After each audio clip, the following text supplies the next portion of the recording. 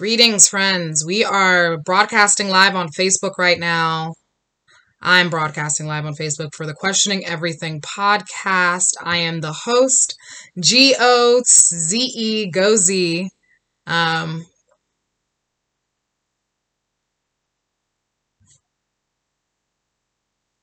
going to get my little run of show notes so I can stay on task because I was supposed to have this episode recorded and ready by 8:30. Will that be the case? Probably not. Because we live in pandemic times, which is essentially Murphy's Law in a year and live in action. So let me not read the introduction. I read the description last time, so this was actually the notes I should have been reading, but the episode goes. So we're going to have about 15 minutes, 15-20 minutes of me jabbering in this episode. So first of all, welcome to the Questioning Everything podcast. I am the host, Go Z.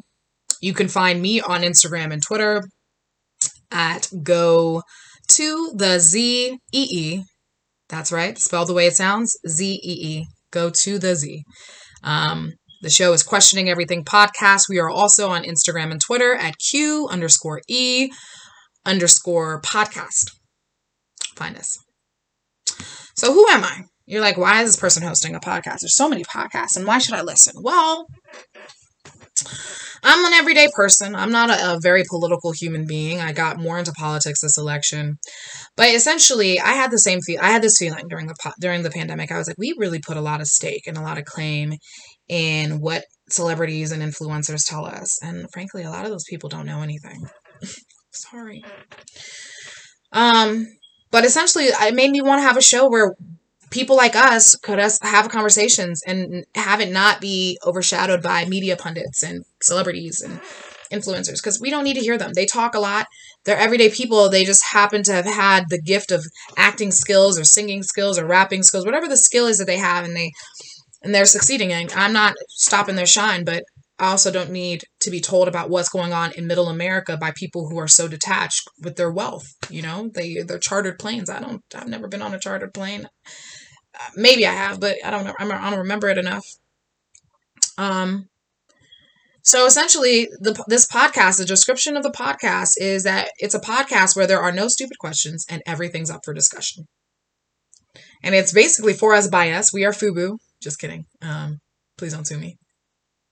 So in the summer of 2020, I had the idea of the podcast. And again, I was seeing all these influencers. We were just focusing so much on people that, frankly, again, I felt like their opinions are cool because everyone's opinion matters, right? But their opinions aren't the only ones. Sometimes I want to hear real people's voices, their real opinions about things that are happening right now. Don't you? Don't you get tired of just hearing all the media pundits and mainstream media, all those folks, the politicians? So I also feel like those conversations they just didn't seem to really have our interests and concerns at the center of them. You know, this election, we got all distracted by partisanship, when it really should have been about the policies, right? What is really going to help America move towards progress? I also felt like there was a growing lack of civil discourse between opposing groups. Somewhere along the line, America lost its ability to have two people disagree and be able to talk in dialogue without going crazy or shooting each other. I mean, yeah, we did have, dueling back in the day. But doesn't that just remind you of how men just really ruined the world? I'm just kidding. But no. Less and less opportunities for people to speak openly and without being immediately attacked for missteps or unintentionally offensive statements. So the cancel culture, right? Tired of it, right? Everyone's canceled. You say one wrong thing, we don't even want to help you learn from your mistakes. Each episode is designed to tackle a question, either posed by the team here at Questioning Everything or by you, the listeners and community. For the introductory episode, we are asking, was this election fair? All signs point to yes. Some reports of this election being the most secure one in history include a recent report from CBS News. And I'll share the link so you can all go check it out and read it yourselves. So why then are several Republicans and the Trump administration refusing to concede and acknowledge that Joe Biden has been elected the 46th president of the United States? Rather than reinvent the wheel, I am going to share a link to a highly informative NPR piece that was originally aired in 2017-ish. on This American Life, another very important podcast that has influenced a lot of my life and my work and got me thinking about different things in different ways. I won't give away all the juicy tidbits because it's about a 17-minute long piece, but the main takeaway is that there has not been nearly as much voter fraud as some groups have claimed. In fact, the only convictions for voter fraud were charged against campaign members connected to the Trump 2016 presidential team. There may have been ones on the Democratic side. I don't know if they're even really talked about much. I mean, there are. I think they mention them in terms of statistical numbers, like, oh, minimally, like you saw the same numbers consistently between Republicans and Democrats in terms of fraudulent votes.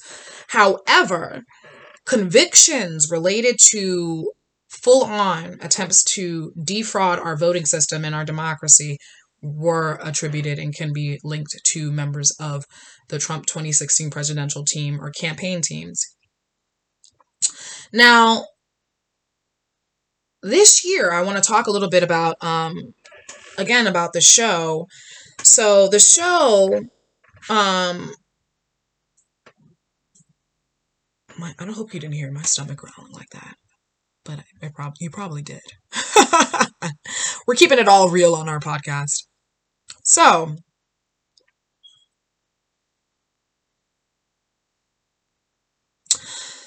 before I even go even further, I don't even know if I fully described the show again in its full glory. So the show was born in 2020. It is under the umbrella of an organization that will be eventually a nonprofit called The Human Movement. Because I want this episode to be really brief, but just to kind of give you a nice teaser into what you can expect. Questions and conversations about things that are happening to Americans right now, and we want to hear your points.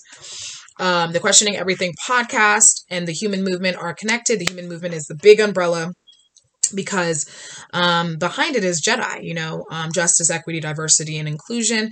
And we want to focus on, again, bringing civility back to discourse, truth and reconciliation, so bridging communities and, making sure that we can all stick together and learn from each other. And really just community connection.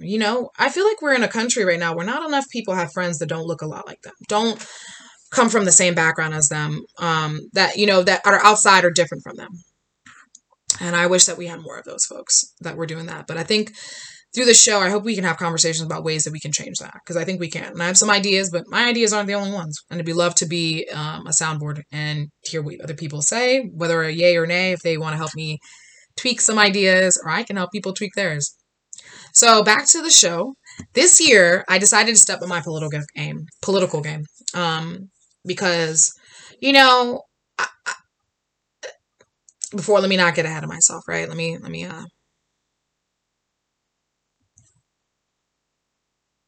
I'm trying to make sure I properly reflect what I'm talking about.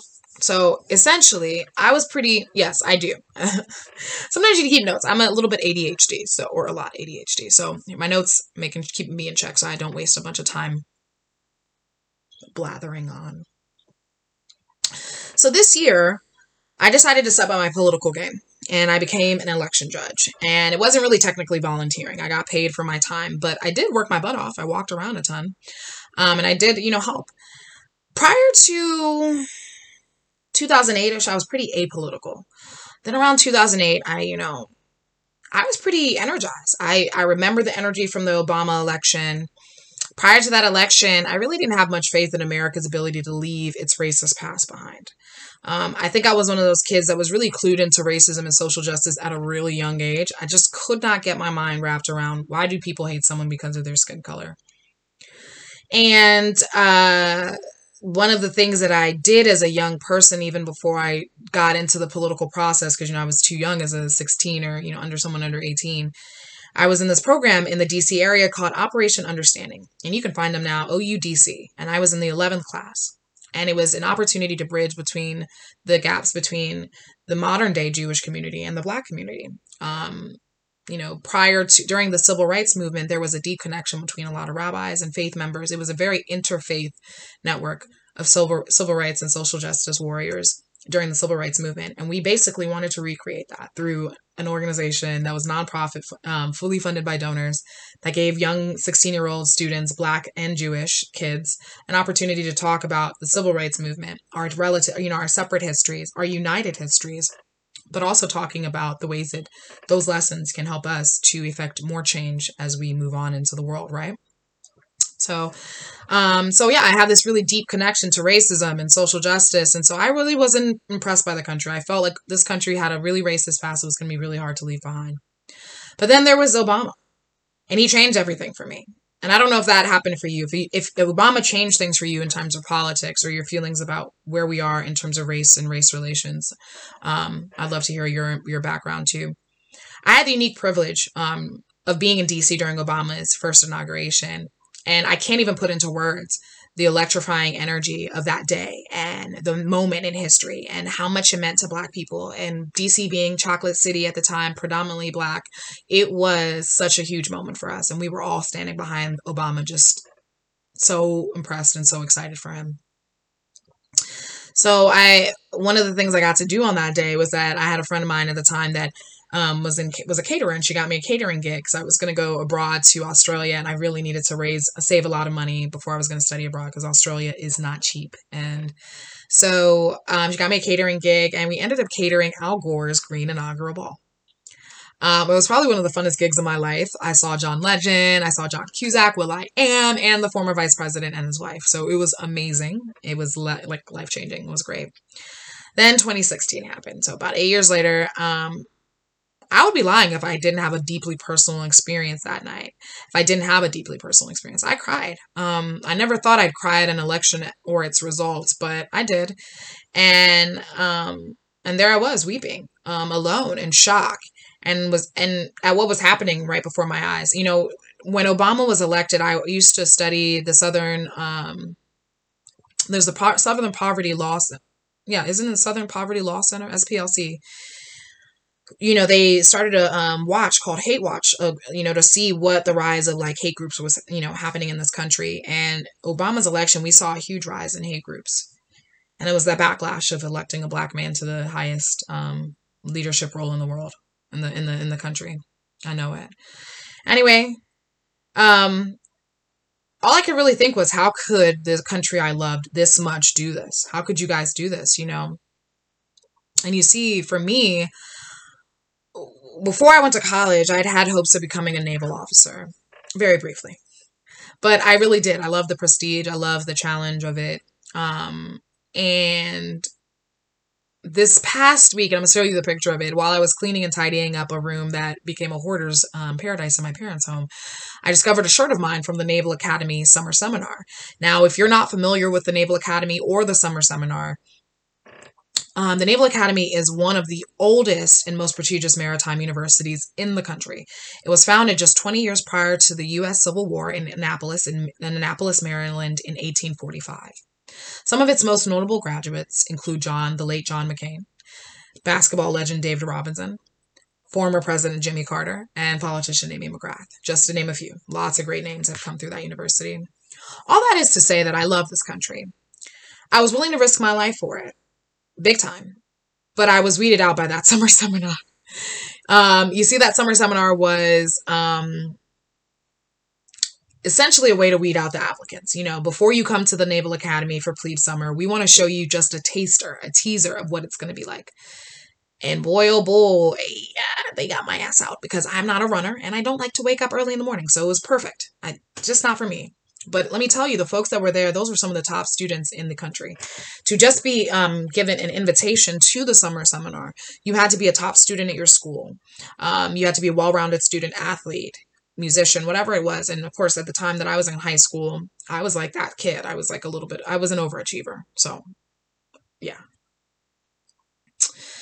But at the core of what drives me and my desire to start this podcast, and the work in progress in terms of the nonprofit that is, that houses it, is this 3 things, the 4 words: the defense of life. The defense of life is so critical to my work and things that I do. And that's why I cried in 2016, because we elected a man who, in my opinion, my personal opinion, politics aside, does not care about anyone outside of himself and his family, if he even cares about them, unfortunately. That's not the America I love. And I think that election broke my heart as a result. And so from 2016 on, I was engaged. I started reading more, listening more, political leaning programs, and trying to get involved as much as I could. As the 2020 election became the focus of 2018 and beyond, I knew I wanted to help on election day, and that is why I applied to be an election judge. If you served this year, what motivated that decision, and what area did you support on election day? Were you a poll worker, an election judge, chief judge? Please share your information. Send us an email. Email us and let us know. We'd love to share.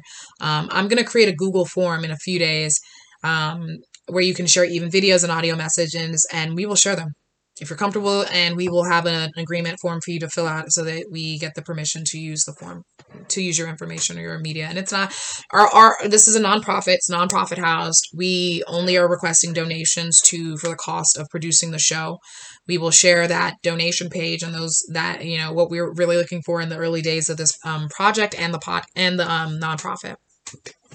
But back to the story. So just to be sure, I want to reiterate that again, there are guidelines for being a part of this family in this village, the Questioning Everything Village. We're going to submit the guidelines for submissions. We will also take all threats of violence seriously and report them to the proper authorities. So there are no exceptions. Even if you were joking, we have to report it. So please don't threaten violence against me or anyone that's a part of the organization. If you do, we have to take it seriously. Now that the election is done, though, it begs another question that I'd love to cover on our next episode in more detail. What can we expect in the next 4 years? Join me next week as I break down the Biden-Harris plan and attempt to find areas that are worth diving deeper into